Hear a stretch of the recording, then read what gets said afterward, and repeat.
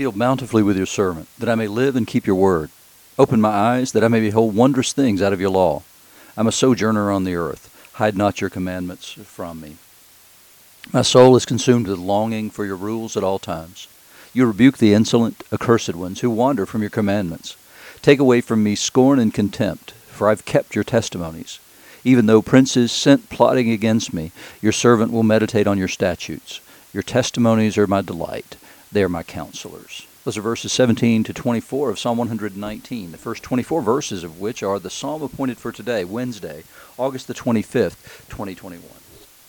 You're listening to Faith Seeking Understanding, and I'm your host, John Green. I wish that I could honestly say those words that I just read to you. But the reality is that most of the time I'm consumed with other thoughts and other things. And David, hopefully, did think that. At least when he was a shepherd, he would probably have had plenty of time to do that, and his mind would have been consumed with the thoughts of God. It got probably pulled away whenever he began to serve as the king, certainly after he was anointed and was on the run from Saul. But those things should be true. And so when we read those things, I guess we would call those aspirational values. In other words, we wish those things were true. But we need to move beyond aspirational values to making at least some of that actual values. If we're ever to actualize those things in our lives, we have to make a beginning. And so that's my theme for today, is making a beginning. Because that's the important thing we need to do. We need to set a course, and we need to determine, and for once and for all, that's the course we're going to pursue. And if we do that, then we'll see these things become true in our own lives. For instance, Benjamin Franklin. Franklin had a list of things that he considered virtues that he wanted to cultivate in his life. And he would make a list of those things at the first of every year, sort of like a New Year's resolution, but he intended to actually evaluate himself on those things on a regular basis. And so it was a tick mark thing, sort of like an old accounting paper. And he would kind of check himself from time to time and see how he was doing on those things. Actually honestly measure that as honestly as anybody can measure their own progress in things like that. So anyway, I think it would be good for us if we said, okay, well, these are the virtues that I really believe would be helpful to me in the next year, whether that's reading your Bible, spending more time in praying, setting a definite time to be with the Lord, all those things. If we make a start of it, then we might actually make a go of it. And then those things will begin to be part of our lives, and they begin to change our lives, and they begin now to desire more and more. And so that's my theme for today, and my injunction for today is make a beginning. Determine what you need to do, and then make a beginning of that and stick to it. It's not easy to do, not pretending that it is, but it's the most important thing we can do is build a habit, because then that habit ultimately becomes a character-defining thing. So anyway, in Solomon's beginning of Solomon's career as the king is where we are today. We're in 1 Kings 3, 1-15. Solomon made a marriage alliance with Pharaoh, king of Egypt. So he took Pharaoh's daughter and brought her into the city of David until he had finished building his own house and the house of the Lord and the wall around Jerusalem. Solomon was a great builder of Jerusalem. He's the one who secured the city as well as built the first temple. The people were sacrificing at the high places, however, because no house had yet been built for the name of the Lord. So worship tended to happen on the high places. They thought those places were closest to God because they were closest to the heavens. And it says Solomon loved the Lord, walking in the statutes of David his father, only he sacrificed and made offerings at the high places. And that can be, the way that reads, can actually point you in the direction of that might not have been worshiping Yahweh. Those high places, along the way in Israel's history, what you'll see is they began to sacrifice and do things at high places. Well, that's what the pagans did. And so it's frequently in Israelite history, when you see things about the high places, what you should read into that is that those are pagan offerings. They're not offering them to Yahweh. So here, the king went to Gibeon to sacrifice there, for that was the great high place. Solomon used to offer 1,000 burnt offerings on that altar. At Gibeon, the Lord appeared to Solomon in a dream by night, and God said, "What shall I give you?" And Solomon said, "You've shown great and steadfast love to your servant David, my father, because he walked before you in faithfulness and righteousness and in uprightness of heart toward you. You've kept for him this great and steadfast love, and you've given him a son to sit on his throne this day. Now, O Lord my God, you've made your servant king in place of David my father, though I'm but a little child. He wasn't. He was young, but he was not a little child. I don't know how to go out or come in. When he's confessing in humility who he is and what he is, and he's in the presence of the living God. We would all have to acknowledge these very things. Your servant's in the midst of your people, whom you've chosen, a great people, too many to be numbered or counted for multitude. And give your servant, therefore, an understanding mind to govern your people, that I may discern between good and evil. For who is able to govern this great people? That the understanding mind to discern the difference between good and evil, that's exactly what Adam and Eve should have said. This is what they needed. It's what we all need. We all need to learn and the understanding to have discernment between good and evil. And that's something that I think that we need as Christians to be better at, actually. We need to be able to discern the times. We need to understand what's going on around us and figure out good and evil in all things, because we're prone to make misjudgments. I mean, a lot of people make pronouncements, but you're going to be on the wrong side of history. Well, you don't know that. The only people who can know that are the people to whom the Lord's revealed the end of history, and we know what the end of history is because he's revealed it in the book of the Revelation. And he revealed it through Jesus. And we know the principle of entropy is true. Things tend to devolve to the worst, not improve for the best. And so, but Solomon asked for the right thing. If I'm going to be judge among these people, if I'm going to lead these people, then what I need is your spirit to tell me and help me discern good and evil, to help me see the truth in all things. This is essentially what he's asking for here. And it pleased the Lord so much that he gave him the things that he didn't ask for. Long life, riches, life of his enemies. He says, because you did that, that shows you already have wisdom. It shows that you have a wise and discerning mind, that your humility is proper. And so I'll give you that and everything else with it. And so Solomon awoke, and behold, it was a dream. Then he came to Jerusalem and stood before the ark of the covenant of the Lord and offered up burnt offerings and peace offerings and made a feast for all his servants. So he's celebrating the peace that he's at with God based on the dream that he's had and the word of the Lord that comes to him there. But he's doing it in Jerusalem. He's doing it in the right place. He left Gibeon, the high place of high places, and came back to Jerusalem to do that. He made a good beginning.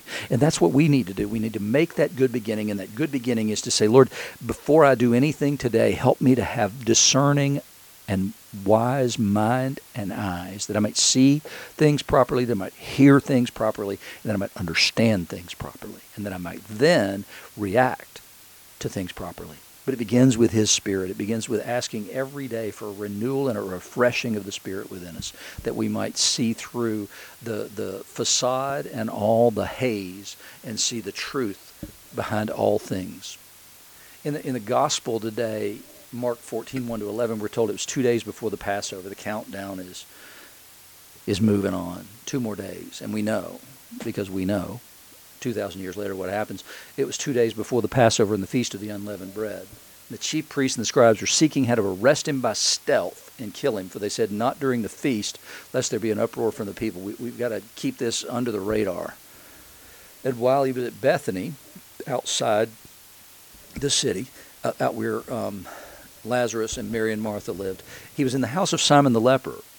And as he was reclining at table, a woman came with an alabaster flask of ointment of pure nard, very costly, and she broke the flask and poured it over his head. The reality is here, this woman's probably a prostitute, and that nard would have hung around her neck between her breasts, and that would have, the scent of that coming through the flask that it was in would have been alluring to men. It would have caused people to look, men to look at her. And pure nard would be incredibly expensive because it comes from the top of the Himalayas. And so it had to come a long way, and it comes from one specific flower that's up in the Himalayas. So it's a long import process to get it there, so it's very costly. But it would have been her means of making a living. It would have been what made her attractive to men, beyond her looks, I mean. And there were some that, and she pours that over his head. She's anointing him, essentially for burial, because nard is also used as a burial spice to keep down the smell of a dead body. There were some who said to themselves indignantly, why was the ointment wasted like that? This could have been sold for more than 300 denarii and given to the poor. In the other Gospels, we're told that Judas is actually the person who does that because he's mostly concerned about the money because he was the one who held the money bag. And they scolded her. Wow. Wow. Really? That was your concern, was the poor? What other Gospels tell us is, no, he was stealing. And so it would have been helpful for him to have plenty of money, which would, because his 300 denarii would be 300 days' worth of wages for the ordinary worker at the time. Jesus, though, says, leave her alone. Why do you trouble her? She's done a beautiful thing to me. For you've always the poor with you, and whenever you want, you can do good for them, but you will not always have me. Same thing he was telling to them when the Pharisees came to him and said, well, look, the Pharisees are fasting, and John's disciples are fasting. Why aren't your people fasting? And his response was, this is the bridegroom is here. You don't fast when the bridegroom is here. And he's given the same basic answer here, and we're coming close. We're coming 2 days from that. You will not always have me. And what a horrible blow that would be to hear that. I mean, you'd know it if you were one of his disciples and you thought he was a man and just a man, then you would hear that and it would be painful to you. But even more so here at this point, because it does look like an anointing for burial like that. She's done what she could. She anointed my body beforehand for burial. And they were not able, remember, to anoint him before his burial, because it happened at the time when the Sabbath was beginning, and so they had to wait until Sunday morning to do that. And so now she's done this ahead of time. And truly I say to you, wherever the gospel is proclaimed in the whole world, what she has done will be told in memory of her. Amazing. Absolutely amazing that this woman, whose name we don't know, is remembered forever for what she did for Jesus. And that's our injunction too, right, is to do what we can for Jesus in order that would be our memory. I read a couple of obituaries this week that my brother David sent to me, and it was like, holy moly, that's what these people wanted to be remembered for? That's how they wanted to be remembered? That it's actually sad, because your life amounted to very, very little at the end of the day. And it doesn't have to be in my obituary that he did things for God or he attempted great things for God. It just has to be true. And that's what we need to keep in mind. We need to keep that end in mind always.